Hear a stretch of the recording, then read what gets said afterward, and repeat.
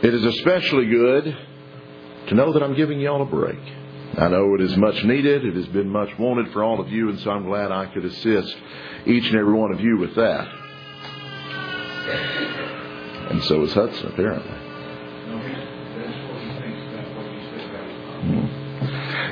In all seriousness, it is great to be here with you this morning. Ron and I, of course, are excited to be able to be here, excited to get to see Gigi and Poppy, bring the kids here, and excited this morning that we get to spend some time worshiping with y'all, and I get to spend some time sharing with you something from the Word of God this morning. If you want to go ahead and turn to the Gospel of Matthew, the 13th chapter, we're going to take our lesson text this morning from a lesser-known parable of Jesus. It's commonly known as the parable of the net, the parable of the dragnet, perhaps. Your Bible may call it that. It's separated a little bit. It goes hand in hand with a parable a little bit earlier in the 13th chapter, the parable of the weeds. And these are separated just a little bit. The parable of the weeds is much longer. You probably know it better. But they go well together. They have essentially the same message in all of this. So go ahead and look there in Matthew chapter 13. Let's start together in verse 47 this morning. Again, the kingdom of heaven is like a net that was thrown into the sea and gathered fish of every kind. When it was full, men drew it ashore and sat down and sorted the good into containers, but threw away the bad. So it will be at the close of the age. The angels will come out and separate the evil from the righteous and throw them into the fiery furnace. In that place there will be weeping and gnashing of teeth. Now, if you've gone and you probably know the parable of the weeds. It's earlier in Matthew chapter 13. And there's a section there starting about verse 36, I believe, where Jesus explains the parable of the weeds to those that are listening to him. As I mentioned, this parable is very similar to that. And the message is largely the same. The point is largely the same. And we're going to look at that and explore that a little bit more completely, a little bit more thoroughly this morning. But what I want us to look at in the few minutes we have together this morning, first and foremost, is that good or righteousness, as it refers to here in the text, must exist with unrighteousness, that is, with evil. Now, I'm going to tell you something right now. I want you to listen very closely. This is going to come as a big shock to many of you. Our world, the world that we live in right now, is evil. If you don't believe me, after service this morning, go home, turn on any news station you want to find. Pick up your phone, your smartphone. Most of you probably have one. Open up a news app on your phone. Go read a newspaper. Go read a magazine. Turn the radio on in the car driving home this afternoon. In moments, if you have any doubt whatsoever, in mere moments, you will discover our world is full of evil. Now, this isn't a new development. We sometimes think that it is, the world's worse than it's ever been. We can discuss that at another time if you'd like. But the existence of evil itself is nothing that is new. It is something that is as old as mankind itself. The coexistence of evil alongside of good, alongside of us, of God's people, has been an ever-present and an ever-frustrating part of life for those that are endeavoring to serve and to follow God. One of my favorite stories in all the Bible is found in 1 Kings chapter 18. It's a story you know very well. It's the story of a guy by the name of Elijah. And in 1 Kings chapter 18, what has happened is that Elijah has decided to challenge the followers, the prophets of Baal, to a contest to see who is the one true God. And so they have gotten together. They're going to have I guess we could call it today a sacrifice off. That morning they're going to take an animal. They're going to take an oxen. They're going to cut it up into pieces. They're going to lay it on an altar. And they're going to call on Baal to consume that sacrifice with fire. Now, of course, we know that they're wasting their time. They don't realize that at the time. And so they jump around, they shout, they do everything to get Baal's attention. And the whole time Elijah, he knows what's going to happen. He's standing there just watching, waiting, probably smirking. And then he says, you know what? Maybe your God's asleep. Holler a little louder, wake him up, see if he'll take the sacrifice then. That, of course, doesn't work. He says, well, maybe he's out on a journey. Maybe he is just ignoring you. Maybe he's busy with other things. And so they begin to shout louder. They begin to cut themselves with swords and daggers and lances, drawing blood to appease this idolatrous false god Baal. And of course, nothing works. And finally, after many hours of this foolishness, Elijah says, all right, now it's my turn. He takes 12 stones, he builds an altar, he cuts up his sacrifice, places it on top of the altar, and then he tells some folks, hey, go get 12 jars full of water and bring it, and let's just soak this altar. We're going to dig a trench around it. We're going to soak that. The whole thing is completely waterlogged. There's a trench, a little moat around the altar. It's full of water. This thing is absolutely soaked. And Elijah calls upon Jehovah God. He prays to God. And fire comes down from heaven. It consumes the sacrifice. It consumes the altar. It consumes the dust where all this is sitting. It soaks up, evaporates all that water that's in that trench around it, leaving no doubt who is the one true God. And then, before the prophets of Baal can escape, Elijah has them all put to the sword. This great victory has been won for God and His people. Elijah has stood up and proven once and for all who is the one true God. And then you remember what happens in 1 Kings chapter 19. King Ahab, his wife, the queen Jezebel, they know of what Elijah has done, and so they are conspiring to murder him, to put him to death. And so Elijah, this great man of God who's just won this mighty victory for God, has proven God's greatness. It's proven that God is the true God. The very next chapter of God's Word, we find Elijah hiding in a cave. And we're told there in verses 9 and 10 of 1 Kings chapter 19, the word of the Lord came to him, that is to Elijah, and he said to him, what are you doing here, Elijah? He said, I have been very jealous for the Lord, the God of hosts, for the people of Israel have forsaken your covenant, thrown down your altars, and killed your prophets with the sword.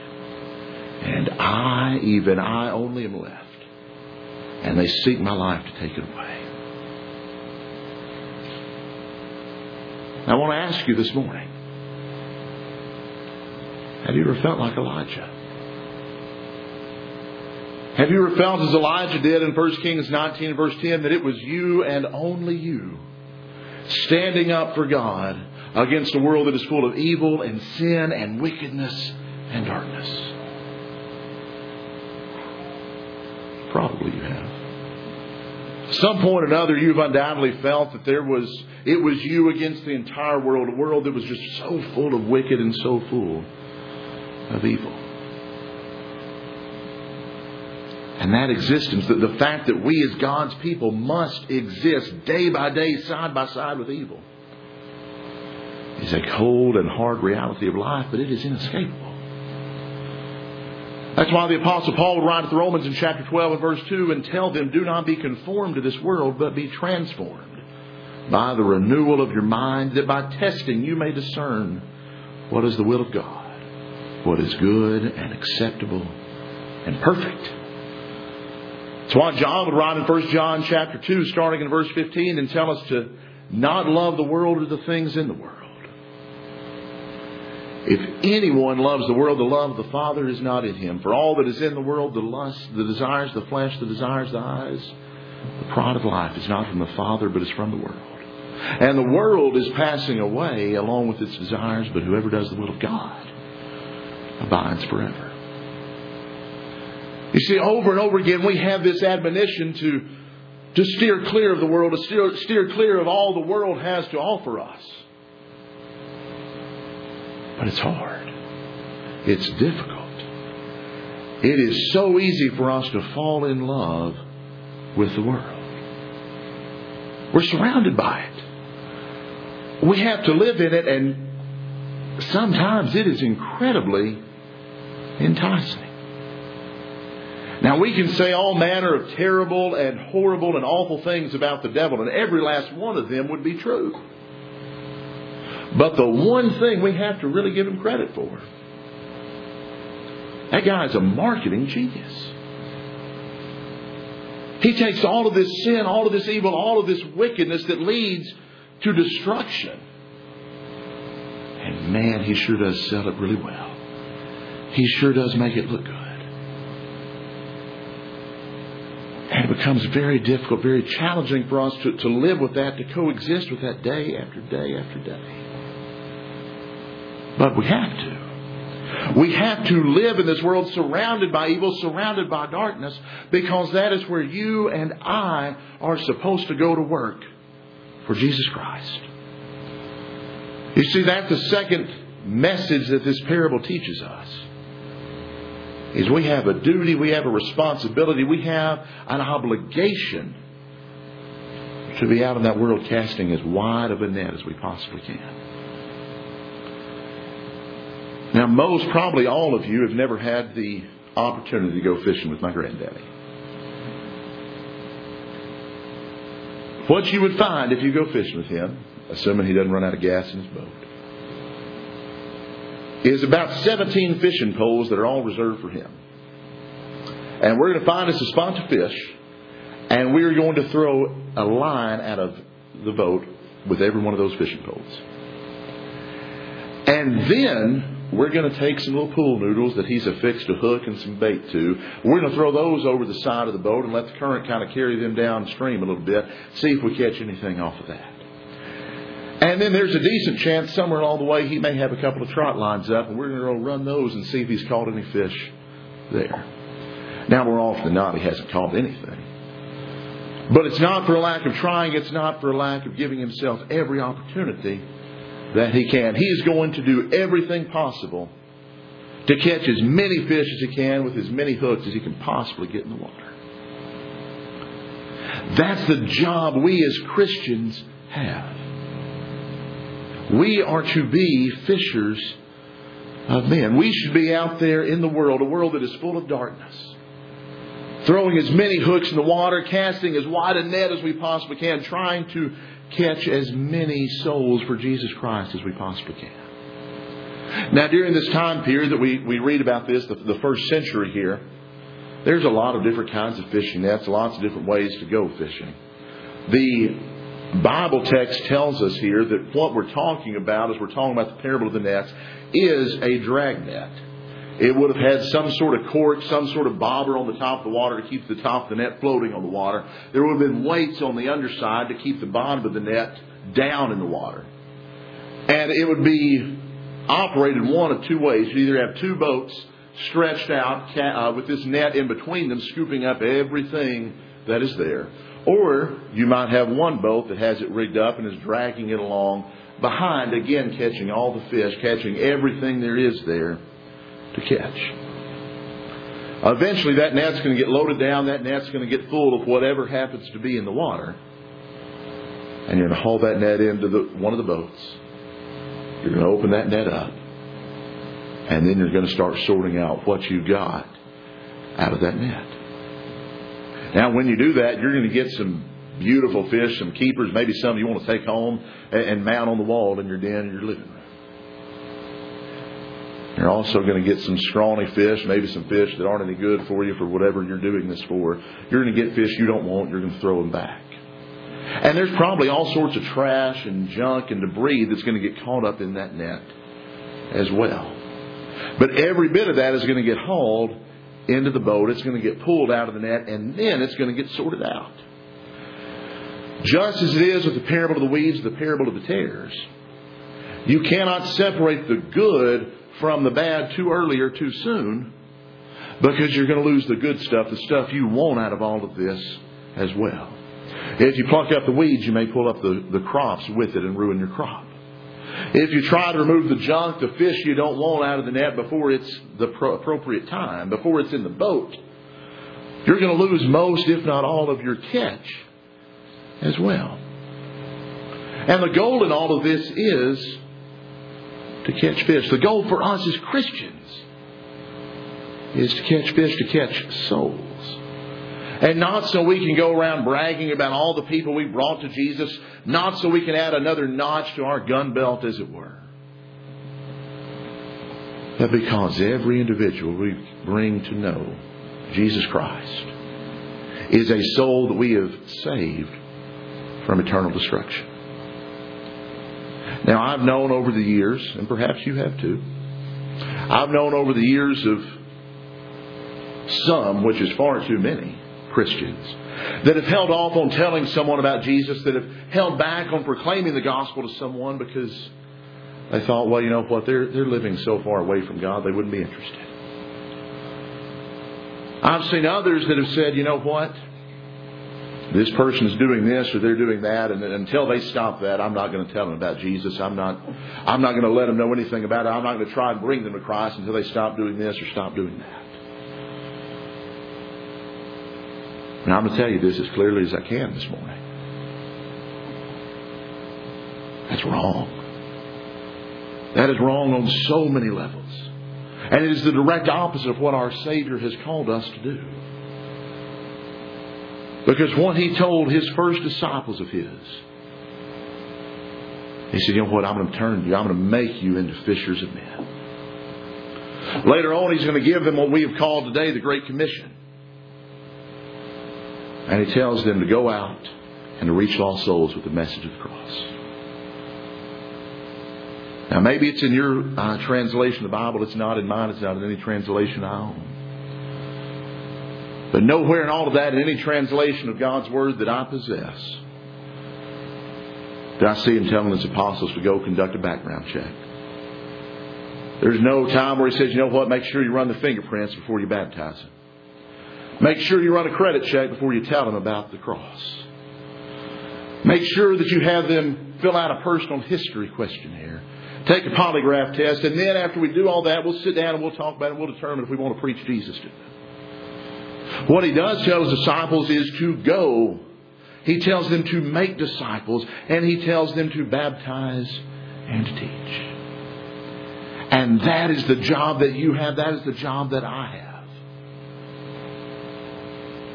But just like any other enterprise, things only work when everyone does their job. Now, my body has many thousands of different parts to it. Perhaps even more than that. I don't know. A biology class did many years ago. And every one of those body parts has a different job. My eyes have a different job than my ears. My ears have a different job than my nose, and so on and so forth.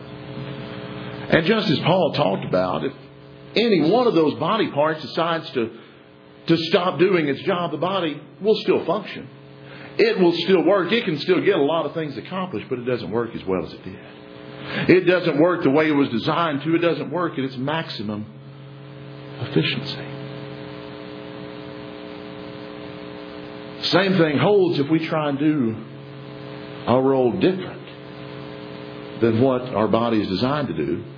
It throws things out of whack. If you've ever messed up your back, you ever thrown your back out, to try and get around, then you have to start compensating the way you do some things. Maybe you walk a little differently. Maybe you pick things up a little differently, whatever. And you may notice after 2 or 3 days, man, now my leg really hurts. Or now my shoulder really hurts, whatever. And it's because you are now using your body to do things that different parts of your body are not designed to do. It's the same thing for us as Christians. We have a job to do. Our job is to go out and fish. Our job is to go out and seek and save the lost. And when we do our part, we do what we are designed to do, we do our job, everything works great. But that's why the third part of this parable is so important in all of this. And it goes hand in hand with us being fishermen. Because while we are supposed to fish, that is our job. Judging is not. Now, there are times as Christians we're supposed to judge. If you see me this afternoon, tomorrow morning, whatever, out at Walmart, and I'm out there dog cussing a cashier, you have an obligation to grab me, to slap me around perhaps, and tell me, hey, Don't do that. That's not how we act. That's not how we behave as God's people. And you have an obligation to me to do that.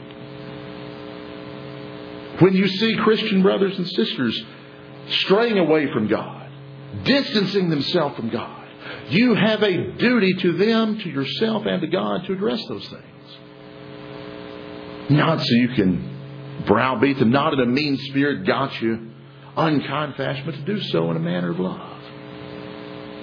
That's why the Apostle Paul writes in Galatians chapter 6 and verse 1, he says, brothers, if anyone is caught in any transgression, you who are spiritual should restore him in a spirit of gentleness. Keep watch on yourself, lest you too be tempted.